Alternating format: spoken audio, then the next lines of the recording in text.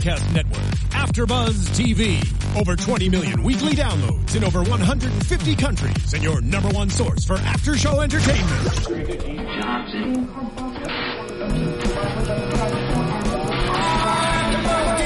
AFTERBUZZ TV, the destination for TV superfans. Producing aftershows for over 300 of your favorite TV shows. Interviewing celebrities and showrunners. And bringing you behind-the-scenes exclusives. All thanks to E! Entertainment's Maria Menounos, producer Kevin Undergaro, and internet leader Akamai. Now, let the buzz begin!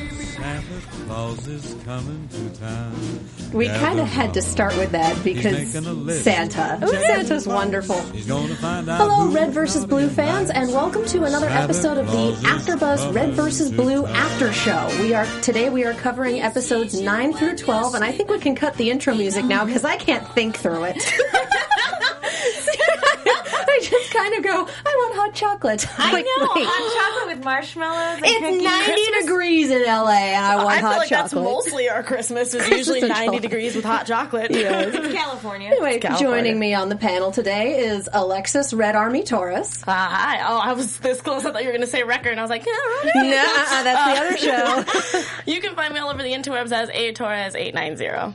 Megan Blue Army Salinas. Hey guys, you can tweet at me at the Menguin. That's TheMenguin. And I am Katie Project Freelancer Cullen. You can find me on Twitter at Kiaxet. That's Kiaxet. We are taking your questions and your comments today with the ABTVRVB hashtag. So if you say that on Twitter, we will be able to ask your questions and comments to our lovely guests, Miles Luna.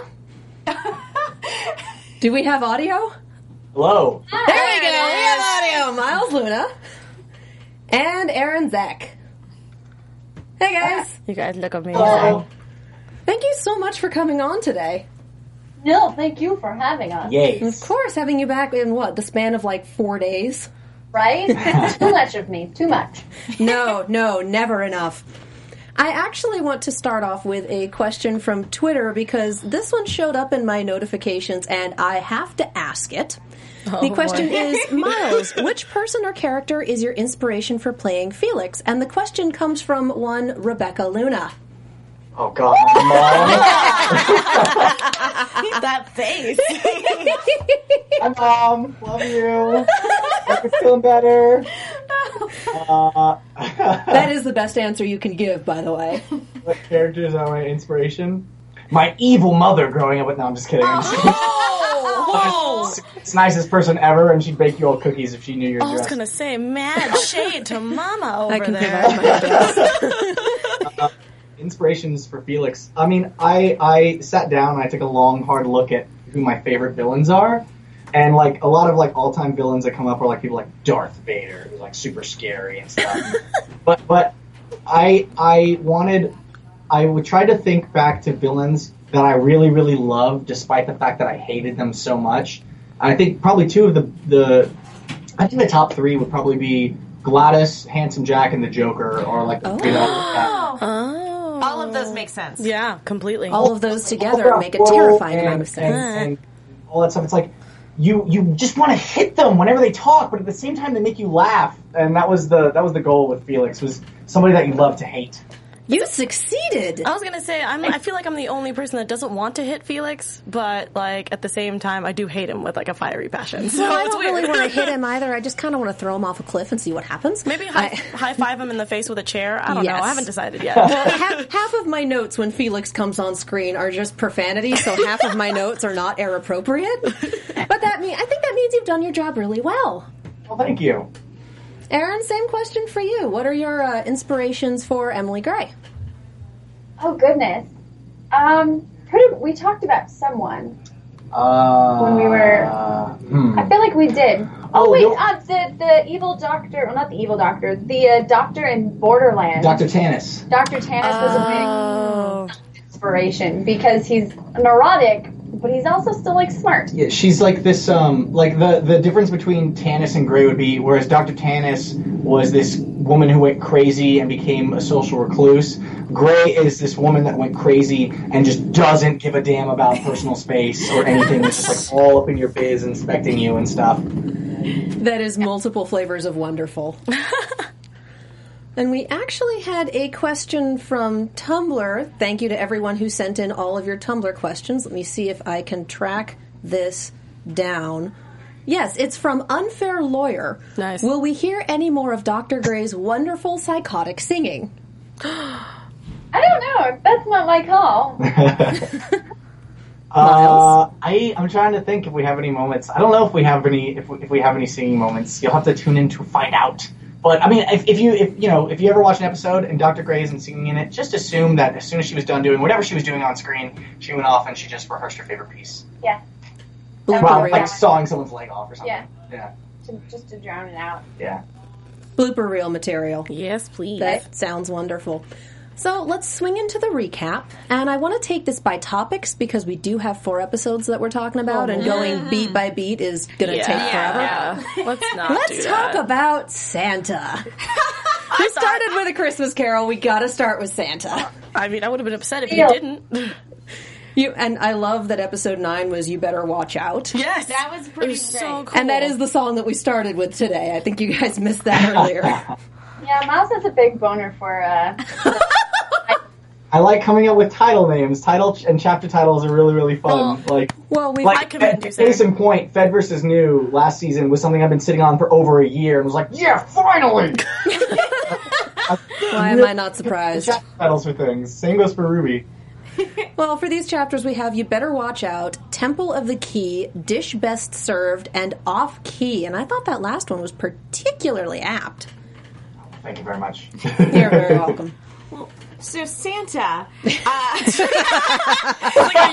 you asking Santa? There's a phrase in every after show that I just can't say. The robots in disguise, it's the squirrels. For here, it's Santa. Decepticon, of course. Yeah, I know. And the fact that he insists on being called Santa now. I refuse to call you that, though. Yes, it's wonderful. I'm so glad somebody said it. Sorry, Church, you're not cool. I find the office really, really difficult because, we're all tired, we're all, working really, really hard.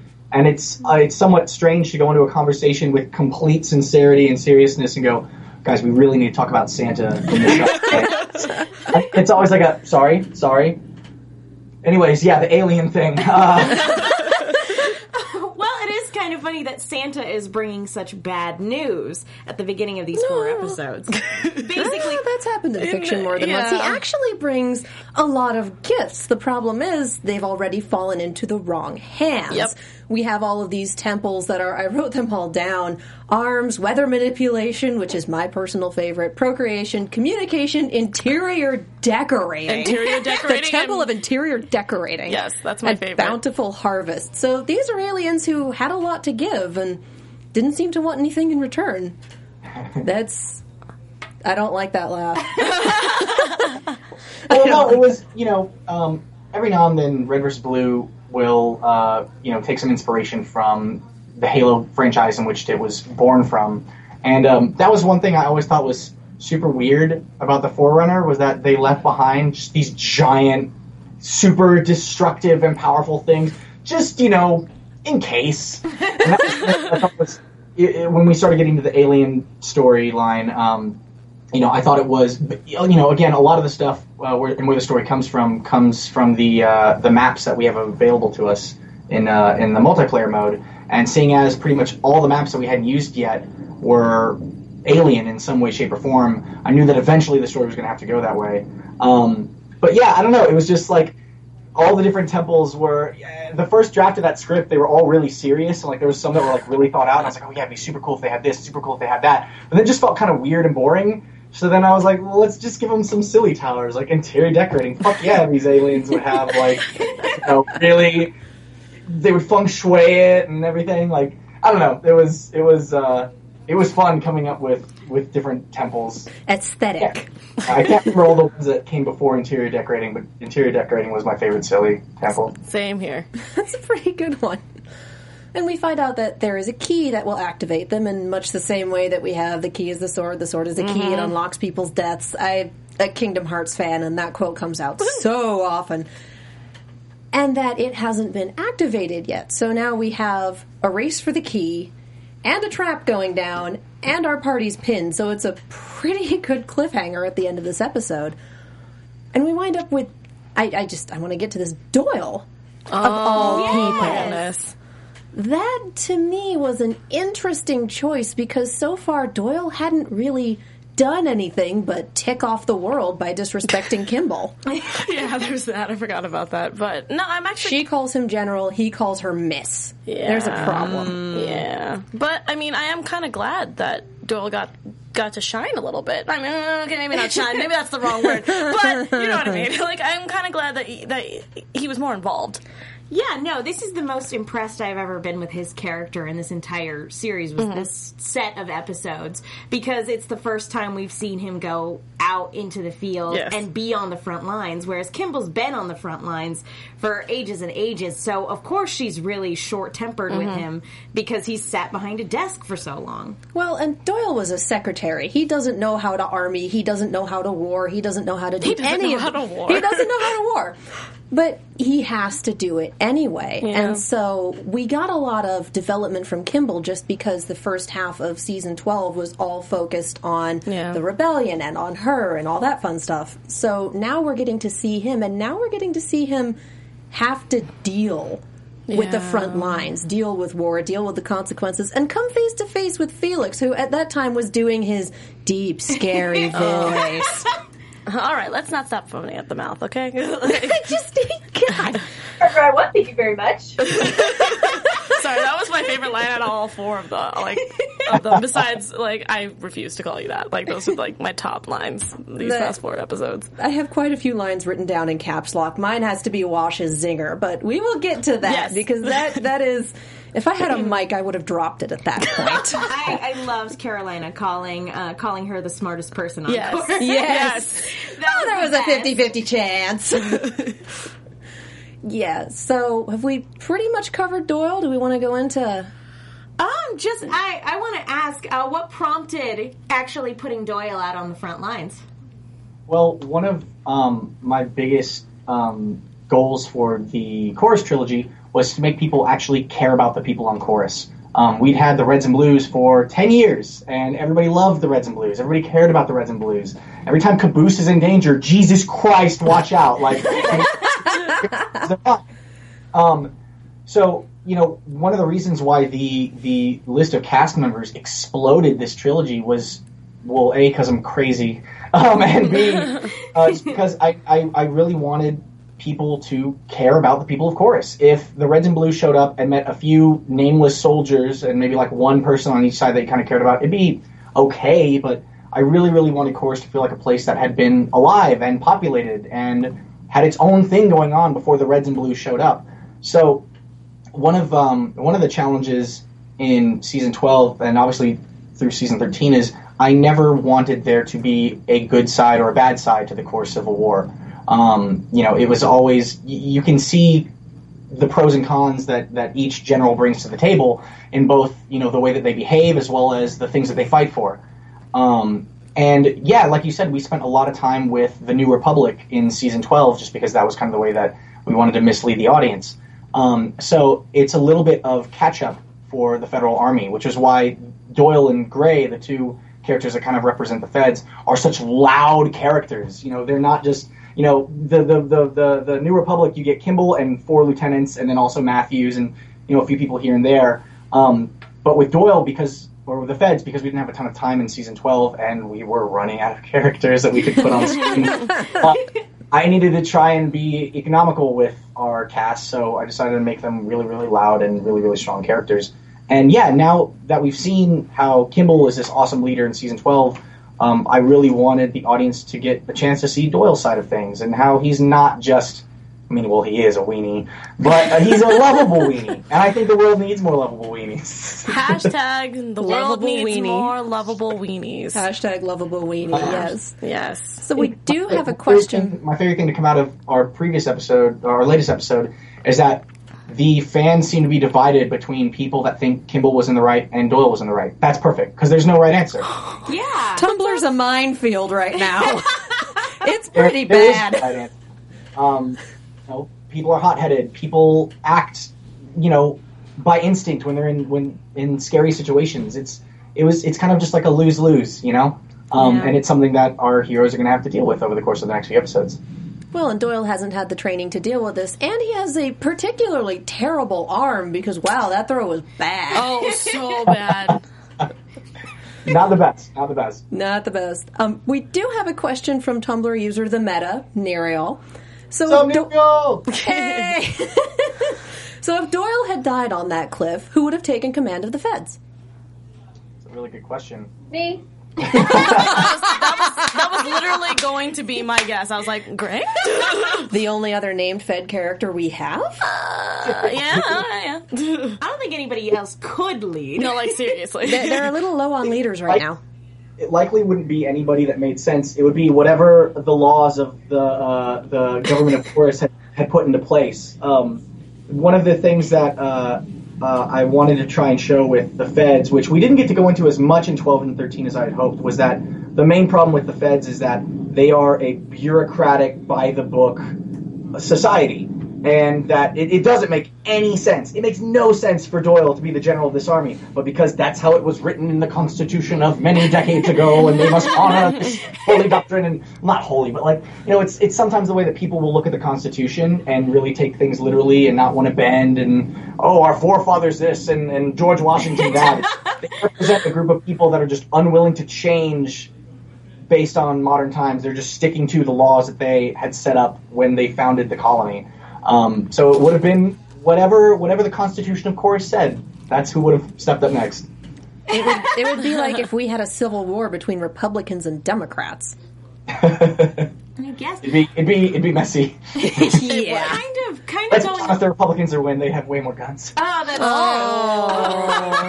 Let's not get topical. Politics. Going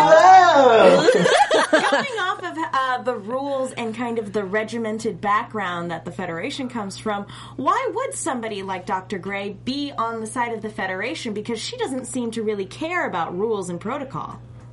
She may have been enlisted. Yeah. She may have. I don't know. Miles is smiling and Arryn's smiling back. I think we have something here. Look, actually, about that. Well, I just don't know. Like, I don't want to answer something incorrectly, especially with you right here. Like, normally I would just make up some kind of answer that I feel is right. You're here. There's an actual answer. So I'm going to be checking the canon on your response. Make up an answer because that's what we do all the time. I feel like she was like that, but she had been put in such strenuous situations that after a certain point she's broken mentally, and now she just does whatever she wants because what are you gonna do? You gonna stop me? I got some stuff. You want to see it? Like we could talk back in my office. She's a doctor. You don't argue with a doctor. She's chaotic good. Yeah. Is that good? Was that a good answer? That was good. Yeah, there's actually, so we, not to pimp out the book again, but we just put up the Red vs. Blue guide that's now available for pre-order at redvsbluebook.com. And that was actually, there was a scene about Dr. Emily Gray that was going to go into the season, but we just didn't have the time for it, so we had to scrap it. And instead that scene, in a way, made it into the book in Dr. Emily Gray's biography section about who she was before she went absolutely bonkers. Actually, really sad. It's like really sad. Well, and that's the thing with this show and Insanity, because we also have Doc back. And Doc just happy. Hashtag there's Doc 2K15. Yes. But he mentions, being in a plane with no time and losing his mind and finding it again. And the thing is, look at the different views of insanity we have on the show. That's we have so Wash, where it's the worst possible thing, and we keep seeing the wreckage of that. We have Dr. Gray, where it turned out hilarious, but you can definitely tell something's wrong. And we have Doc, where it is a throwback gag. There's 3 very, very different ways to approach this on this show. And it's just super interesting. I'm under the firm belief that everybody's a little bit crazy. Well, yeah, totally. But there's a little bit, and then there's these guys. And then there's these guys. Is a great way to put it.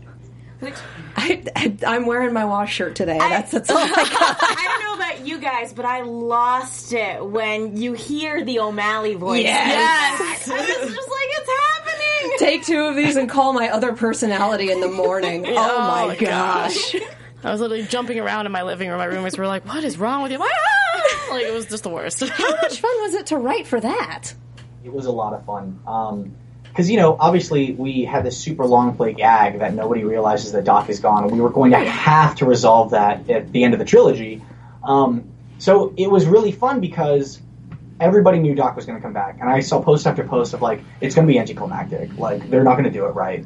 And maybe still people didn't enjoy him coming back, but I think I've always loved O'Malley as a character, as like a goofy, crazy, mustache-twirling bad guy. And I thought it was just the best way to take the audience by surprise, as well as get back a classic member of the Blood Gulch crew. We had a few people come through the office recently that had helped donate to our Indiegogo for Laser Team, and they got to see a few episodes early. And there was this one girl that was a huge fan of the show, and she got to see episode 10 early. And of course, she jumps up and down as soon as Doc comes back. But then, like you were saying, as soon as his laugh starts to go into the O'Malley laugh, her jaw dropped. She didn't know what to do, and she just like shook very violently, and it was great. So it was. It's also just fun. I love Matt. Matt, as busy as he is, still finds the time to come in and record for Sarge and Doc and now O'Malley. And I think he had a lot of fun getting back into this character that we hadn't seen for quite some time.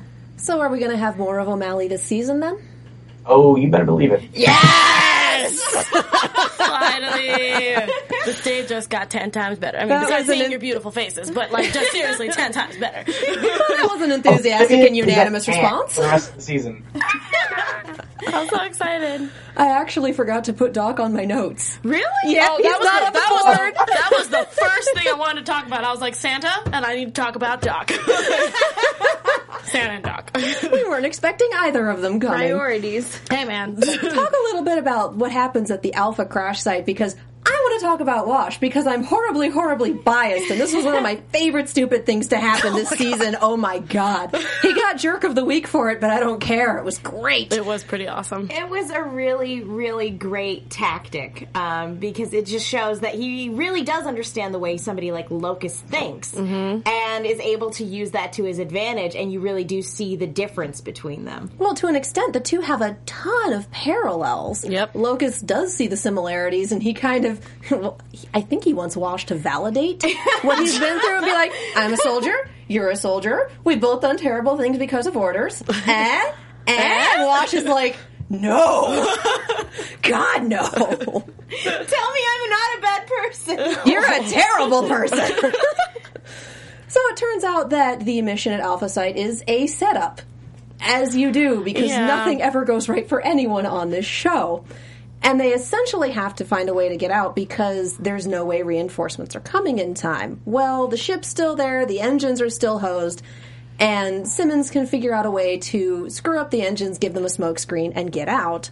The problem is there is invisible sniper fire. Yeah. We all know who's behind that. And just Wash baiting him. Going, I know you want to talk, we should talk. I'm over here. Just like, how much more obvious could you get? It smells like a trap. Wash is not dumb enough for this. It just screams, there's a trap. Like, that's the first thing that crossed my brain. Well, I think Locust still thinks he's better than Wash at this point. Well, yeah. Especially after last season. So he straight up goes for it, and then the lieutenants take him out, which is just... Oh, so you just awesome. got taken out by bitters. That's a low wow. point. That's... Yeah, I didn't think about that the whole way through. I was just kind of like, ah, ha, ha, ha. Like, just slow clap that sucker out. Bitters was the one who took you out. Well done. Way to be. And I wrote this down because I love this quote, and I have to find it. You might see our similarities, Locust, but you still can't see that between the two of us, I'm the soldier, and you're just a killer. Give me a mic to drop, I swear. I would let you drop that one, but it's kind of expensive. No, that's a bad idea. Hence the miming and not actually doing it. Yes. Because I understand that it's really... But wow. Is she just drinking? Yeah.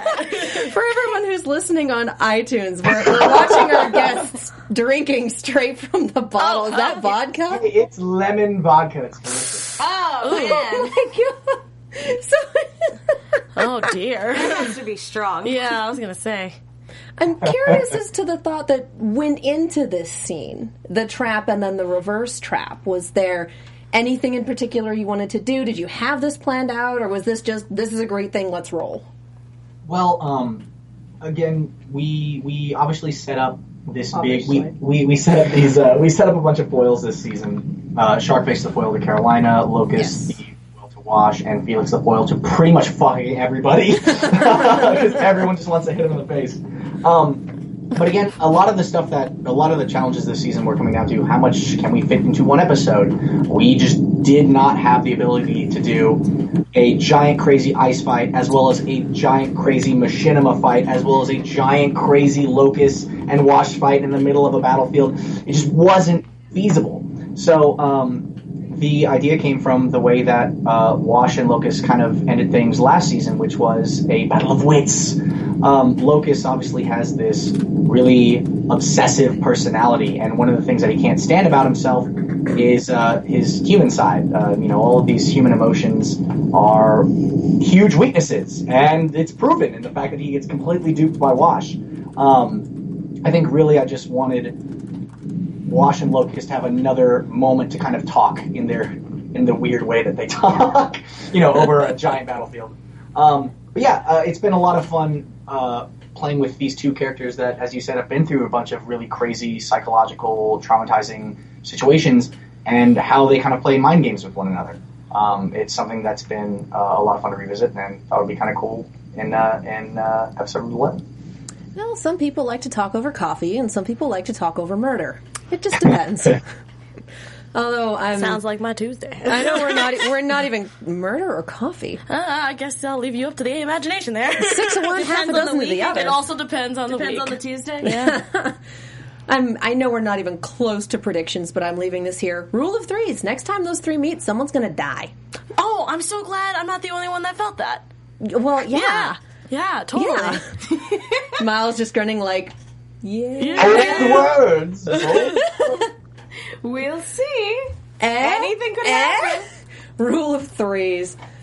Do we have anything else to cover from the alpha side? Is there just that I loved the Predator reference. Yes, that was awesome. It was you Predator knockoff, and I don't think I can read the first half of that on air because I did write it down. No. It's just like no. Right. I apologize for my swearing. I warned him. I told him. I forgot. I think it's very colorful, and I'm excied, so it's all good. It just means that we're going to be rated explicit on iTunes, but I try not to. Well, I try not to do it, because if I start, I won't stop. It's true. It's hard once you get into the habit to break that habit. Anyway. Wasn't it Red versus Blue that got us swearing that badly? Really? Yeah. Really? In high school, yeah. Okay, that makes more sense. See, mine was South Park, but yeah. All right. Different flavors. Oh, yeah. My dad.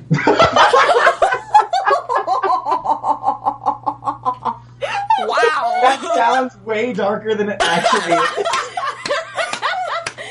I said father. He is nothing but a gentleman. Actually, you know what? It's okay, because I totally feel you. My mom has the worst potty mouth, so technically I got it from her. That's why she was okay with me watching South Park in, middle school, so you're fine. Let's talk about iTunes. Yes, please. Let's do that. Can one of you guys pull up iTunes on the thing, see if we...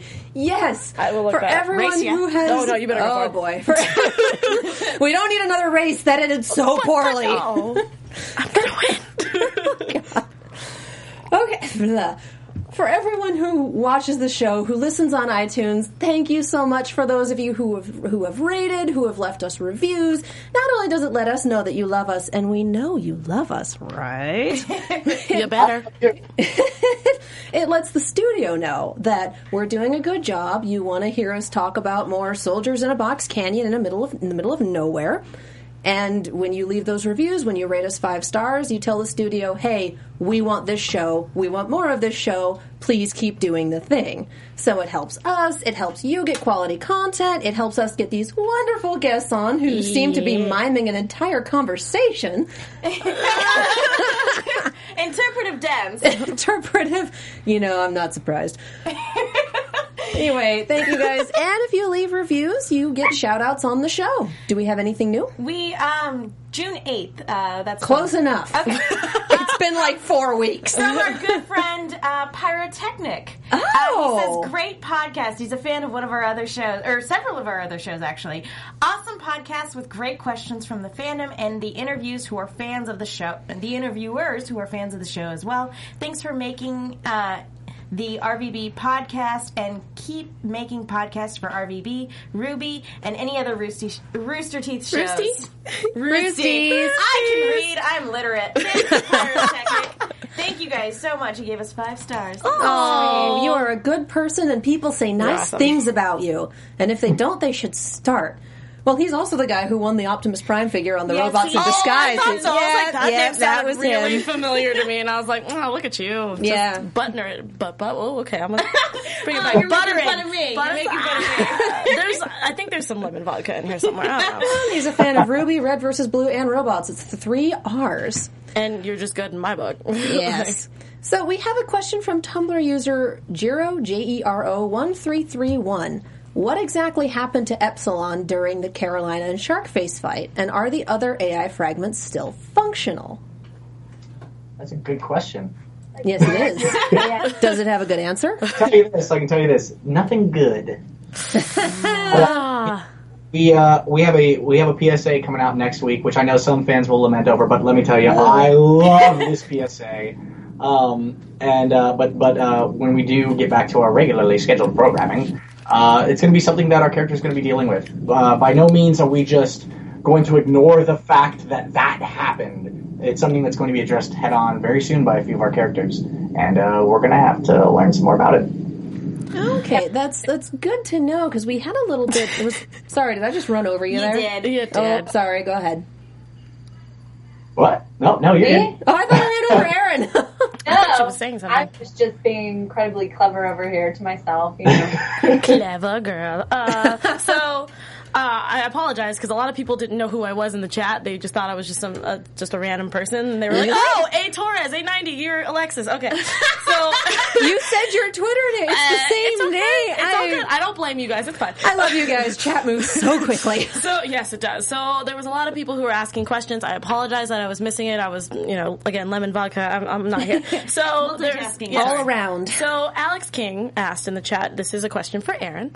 Are there any Emily lines that you improv'd, things that you snuck in there that weren't part of the original script? I was talking to Katie about this when I was there. I think there was one line that I did, but for the life of me, I can't remember what it was. Darn. Oh, wait. I do. I do remember. You did remember it like 4 days later. All right.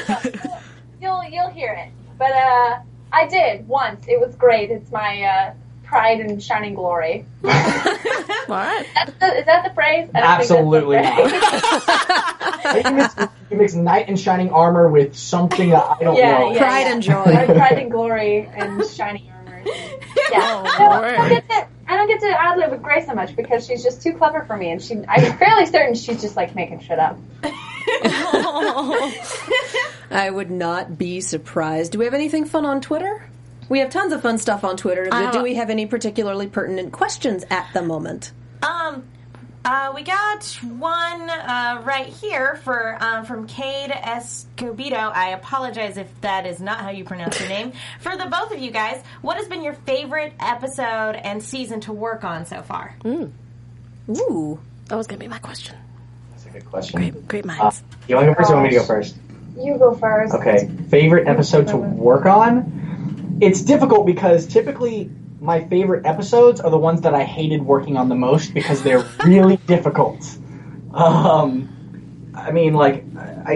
also, it's not just, us working on it too. It's a combination of so many people. I think one of my favorite episodes that I worked on, I'm going to take it back to season 11, episode 18. It was the big shootout in Crash Site Bravo between Locust and the Feds and the Reds and Blues and Felix, and Freckles versus Lopez 2.0.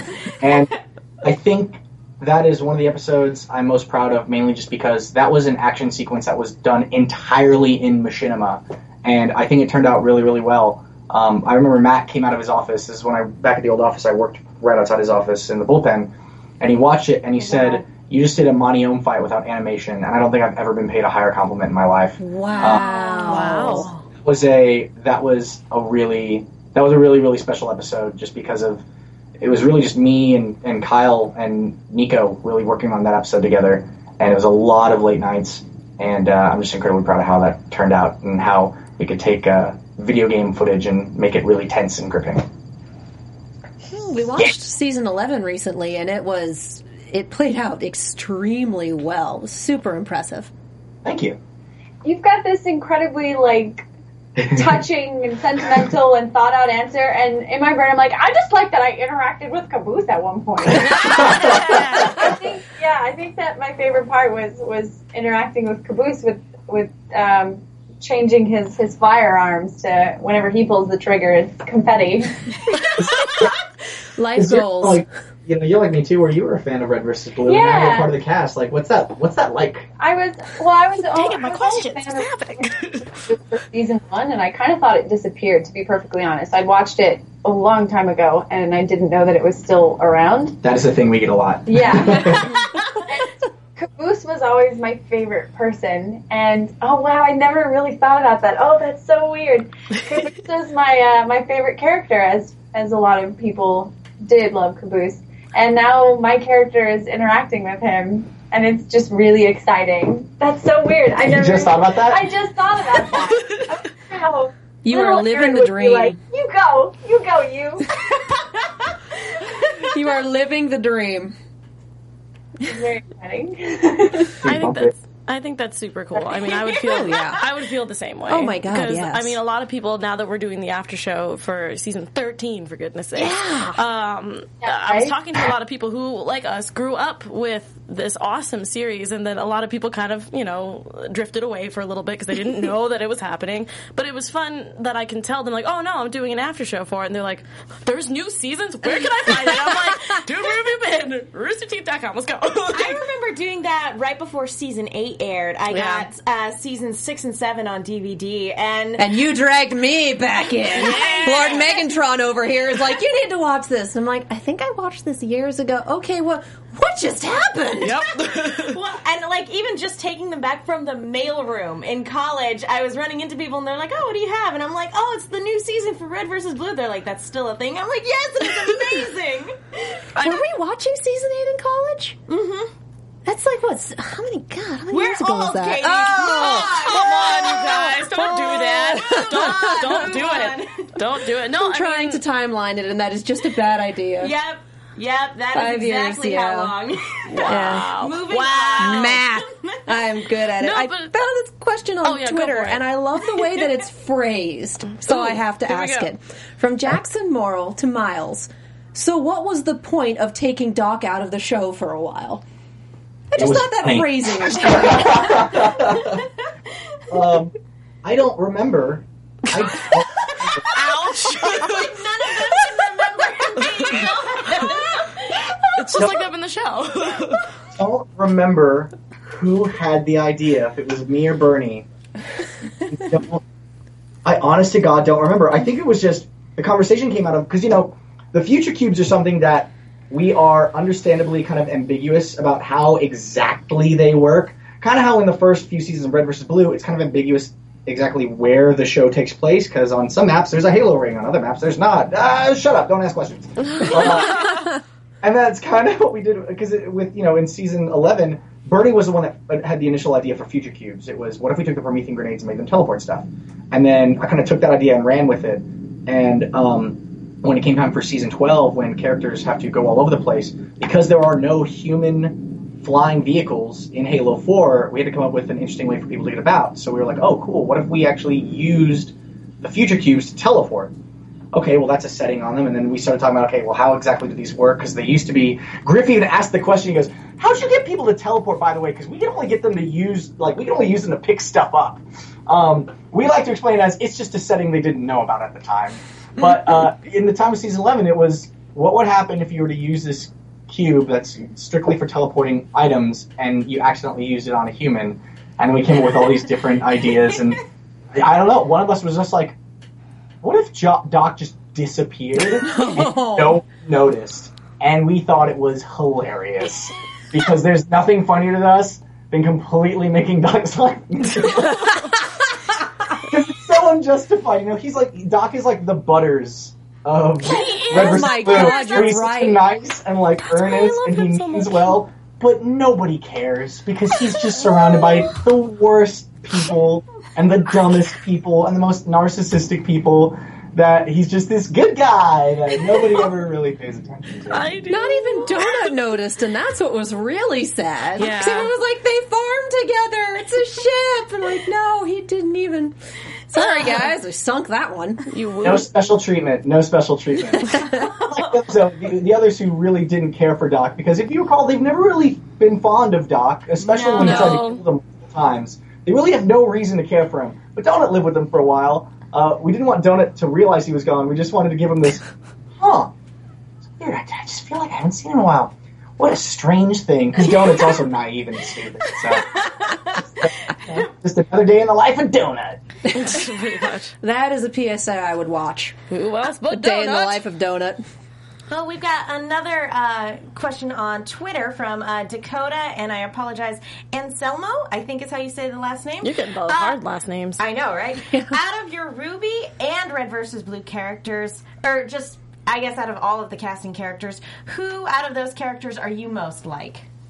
Oh, God, I'm like Jean. Let's be real. Let's be real. I'm definitely the most like Jean.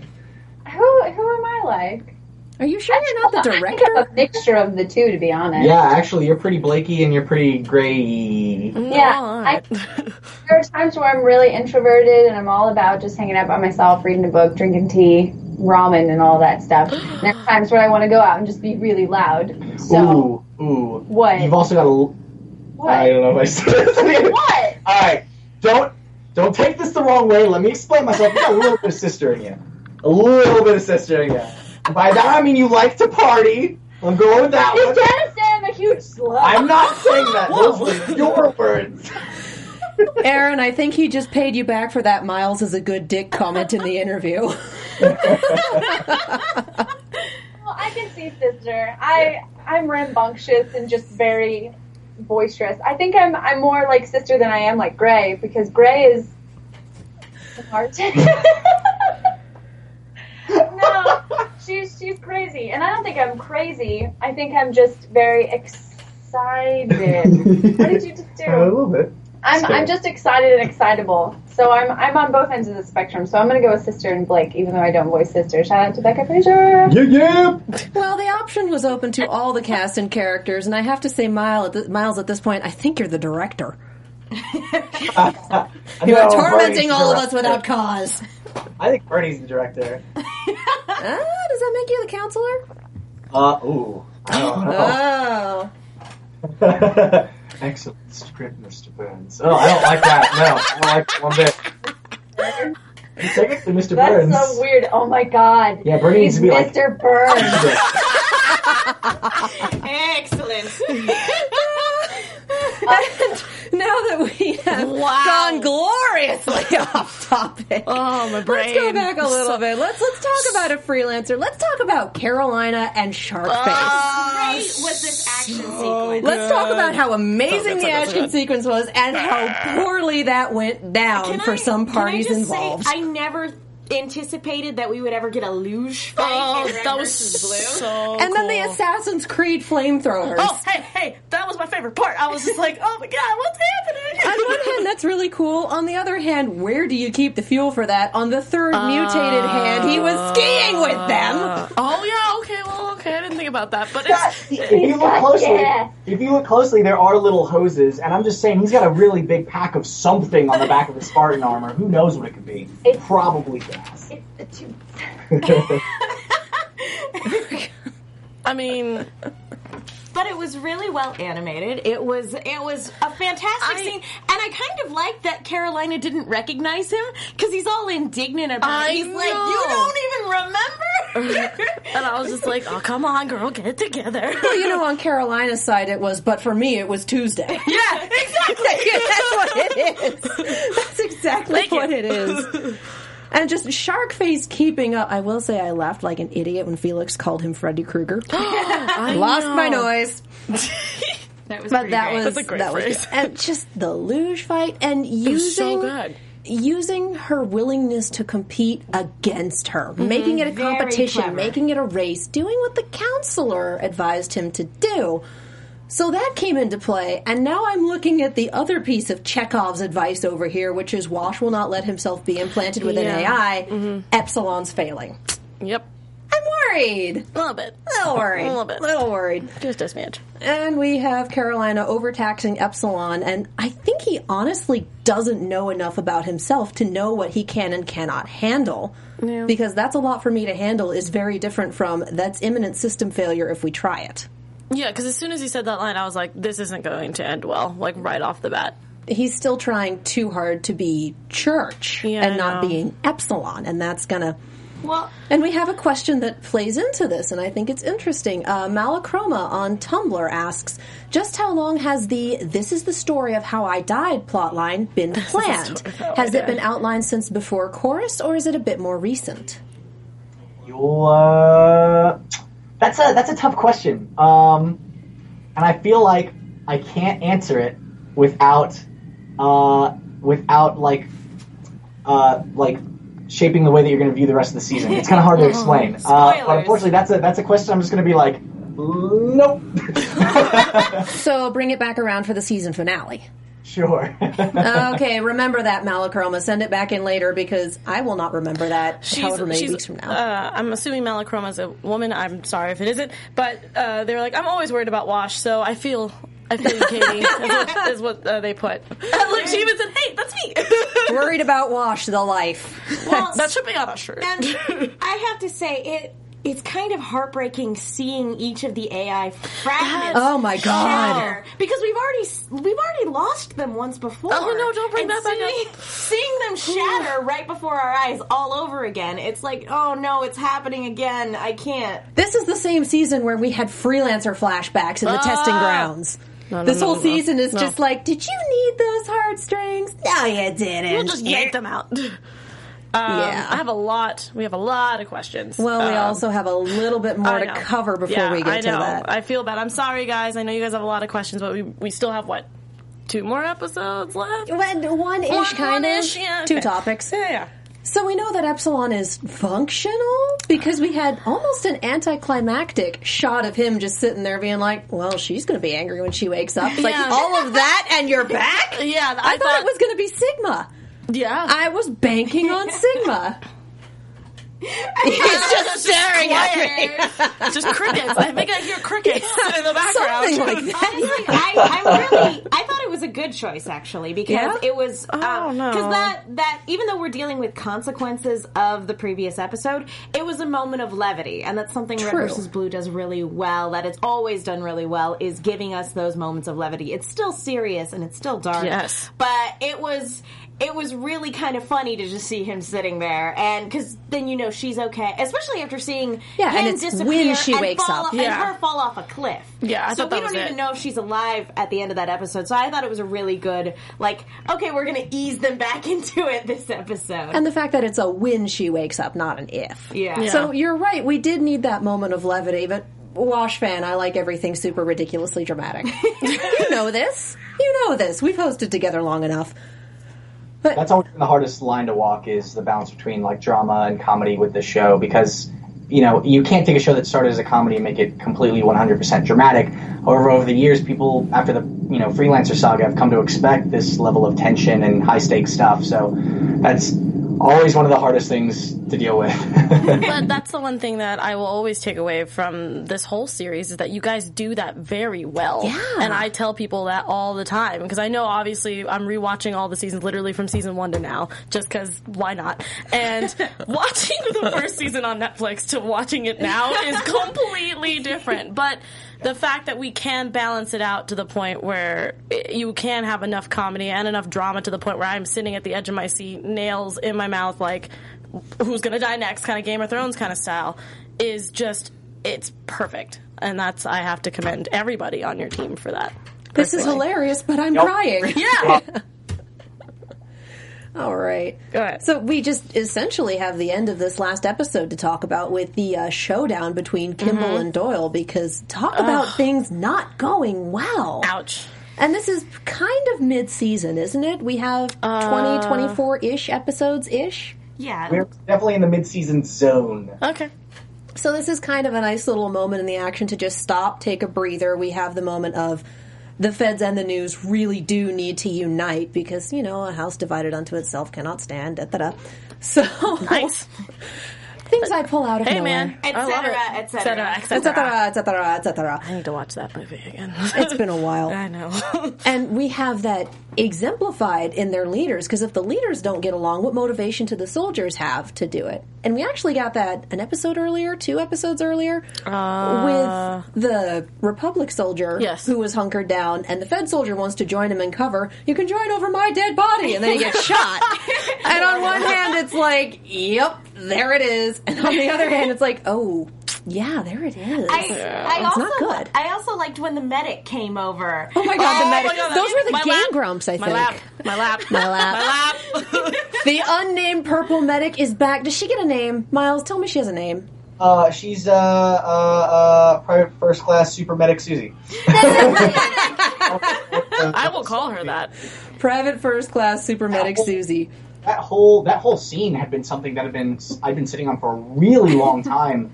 It must have been early RVB 12. I went to Jordan Swears had a house party. I had this conversation with Gavin, and we were talking about action movies, and I was like, has anybody ever said like they got shot in the lap? And it became this whole conversation that apparently made it onto the podcast too, because everybody was like, oh man, sick shout out to that Gavin reference. I was like, what the hell are they talking about? That was our stupid house party conversation.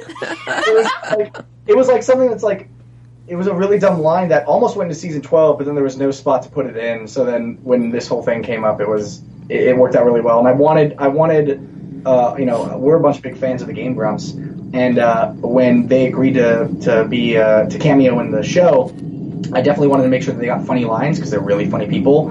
I also didn't want to give them like something really, really serious if they'd been away from RVB for a while and then came back to it and like, what is this soap opera? But no, it was really exciting to get Kevin, Barry, Susie, Ross, Danny, and Arryn all got lines out that episode, and they were really awesome about it. So shout out to you guys. Thank you. Well, we're getting the signal to wrap up soon, so we have 2 forces divided that need to come together. We have Carolina who's injured, and we have Epsilon who is not telling people what's wrong with him. So the churches are stubborn people. You don't say. And they don't have really great luck with snowy areas. Oh, yeah, the grappling hook was back, and that was not good. And we have Wash babysitting adults who are acting like children, which is his life now. And dish duty. And dish duty. Do we have any predictions? We're not getting the laser light show today, but nonetheless, do we have anything that we think is going to happen? I laid down my rule of 3 predictions already. Yeah, that was pretty much the biggest thing. I think that because Doyle was the one that got the sword, eventually they're going to realize that they need to kill him for Felix to actually be able to use it. So as soon as they figure that out, they're going to make an assault on wherever Doyle happens to be at that given point. And or they may go after Tucker, because we still have the Tucker and Felix rivalry going on. True. With nobody's outsmarted me and lived to tell the tale. God.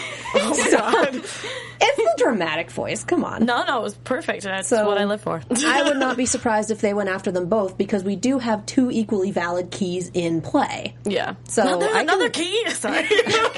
Yep. Temple of Interior Decorating next? Temple of Interior Decorating. I would like to see what that looks like. I would too. Like something in the extras or something. Very stylish. Hey, man.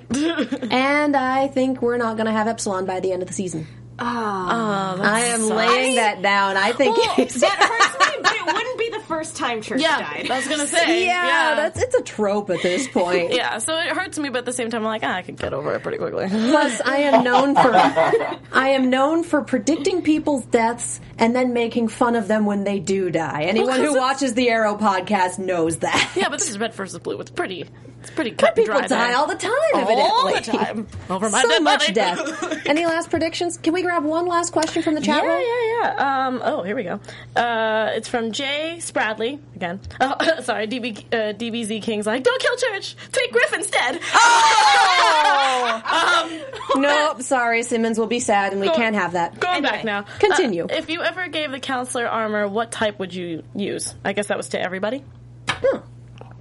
Oh man, you're assuming I have an encyclopedic knowledge of Halo armor. You do. I guess the counselor would have. Oh gosh, I feel like the counselor would have. Skip, next one. Right. Here we go. Let's look for another one. Let's come back to that one. Like really small, like lightweight kind of armor, I feel like. Scouting armor. Or just so he'd look silly, he'd get the oceanic armor and look like a Big Daddy from Bioshock. Big Daddy! That's how I feel about that. We do still have the meta armor out there somewhere that has not quite... We have Chekhov's everything here. Seriously. A lot of groundwork. This is going to be one hell of a season finale payoff. And it is a trilogy. Yep, this is our last installment in the Chorus trilogy. There will be many wrapping ups. God help us. That's a phrase. Okay, do we have another question in the chat room, or are we going to call it? DBZ King 02 says, are we going to have any Doc/Gray flirting scenes in future episodes? Had to put it in there. Approved. Yeah, I also approve. Arryn, as would you, Doc? Would you? Would ya? What about O'Malley? No. And the purple ship has sunk. There it is. All right, thank you. I'm interested in picking his brain, almost literally. I would watch that TV program. I would watch that. I am. You think Emily Gray would be into Sarge? Yeah. Why is that?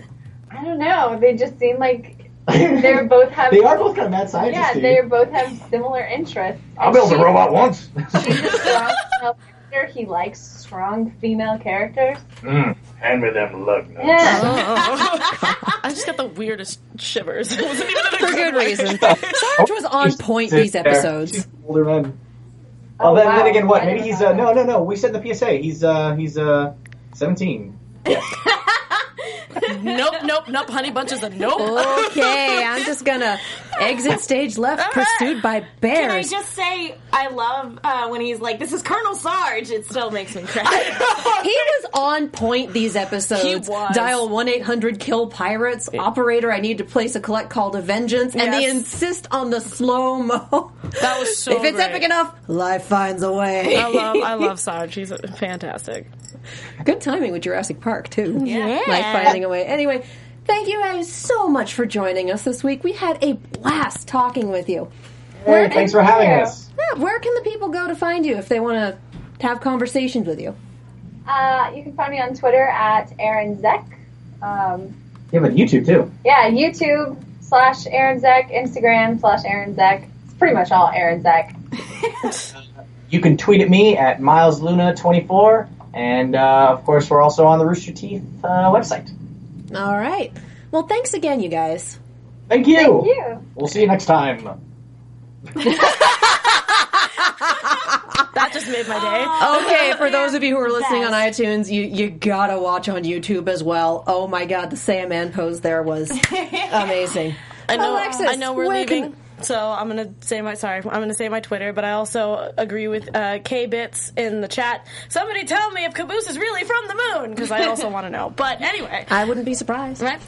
You can find me all over the interwebs as ATorres890. That's Instagram, Facebook, YouTube, all of that great stuff. Also find me, if you like my face, at our sister network, BlackHollywoodLive.com, for more geek nerd tech news. I talk about video games, pop culture, and all that good stuff. Fun. So would Caboose be like a magical space princess in that scenario? That's what I was thinking. That's the only way he can do it. You know they have colonies on the moon, right? Yeah, whatever. Anyway. Space! I'm Megan. You can follow me on Twitter at the Menguin. That's TheMenguin. I'm also on a bunch of shows here at AfterBuzz, and I've started writing articles for the Movie Chick with 2 Ks. Be sure to check those out, and be sure to check out the Movie Chick quick reviews on our sister network, Popcorn Talk.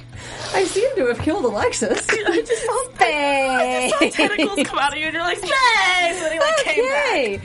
Okay. And I'm Katie Cullen. You can find me on Twitter, Tumblr, and Instagram at Kiaxet. That's Kiaxet. I am also on Snapchat at Kia Prime, and I send cat pictures because that's what I do. I've also started writing articles for the Movie Chick. Yay! That is Chick with 2 Ks, along with the Megan, because we do that. And I am also on the Transformers Robots in Disguise after show on Sundays. Thank you so much to everyone who watched this. You guys are fantastic human beings, and we will see you again soon. From executive producers Maria Menounos, Kevin Undergaro, Phil Svitek, and the entire AfterBuzz TV staff, we would like to thank you for listening to the AfterBuzz TV network. To watch or listen to other after shows and post comments or questions, be sure to visit AfterBuzzTV.com. I'm Sir Richard Wentworth, and this has been a presentation of AfterBuzz TV. I need to place a collect call. To vengeance! The views expressed herein are those of the hosts only and do not necessarily reflect the views of AfterBuzz TV or its owners or principals.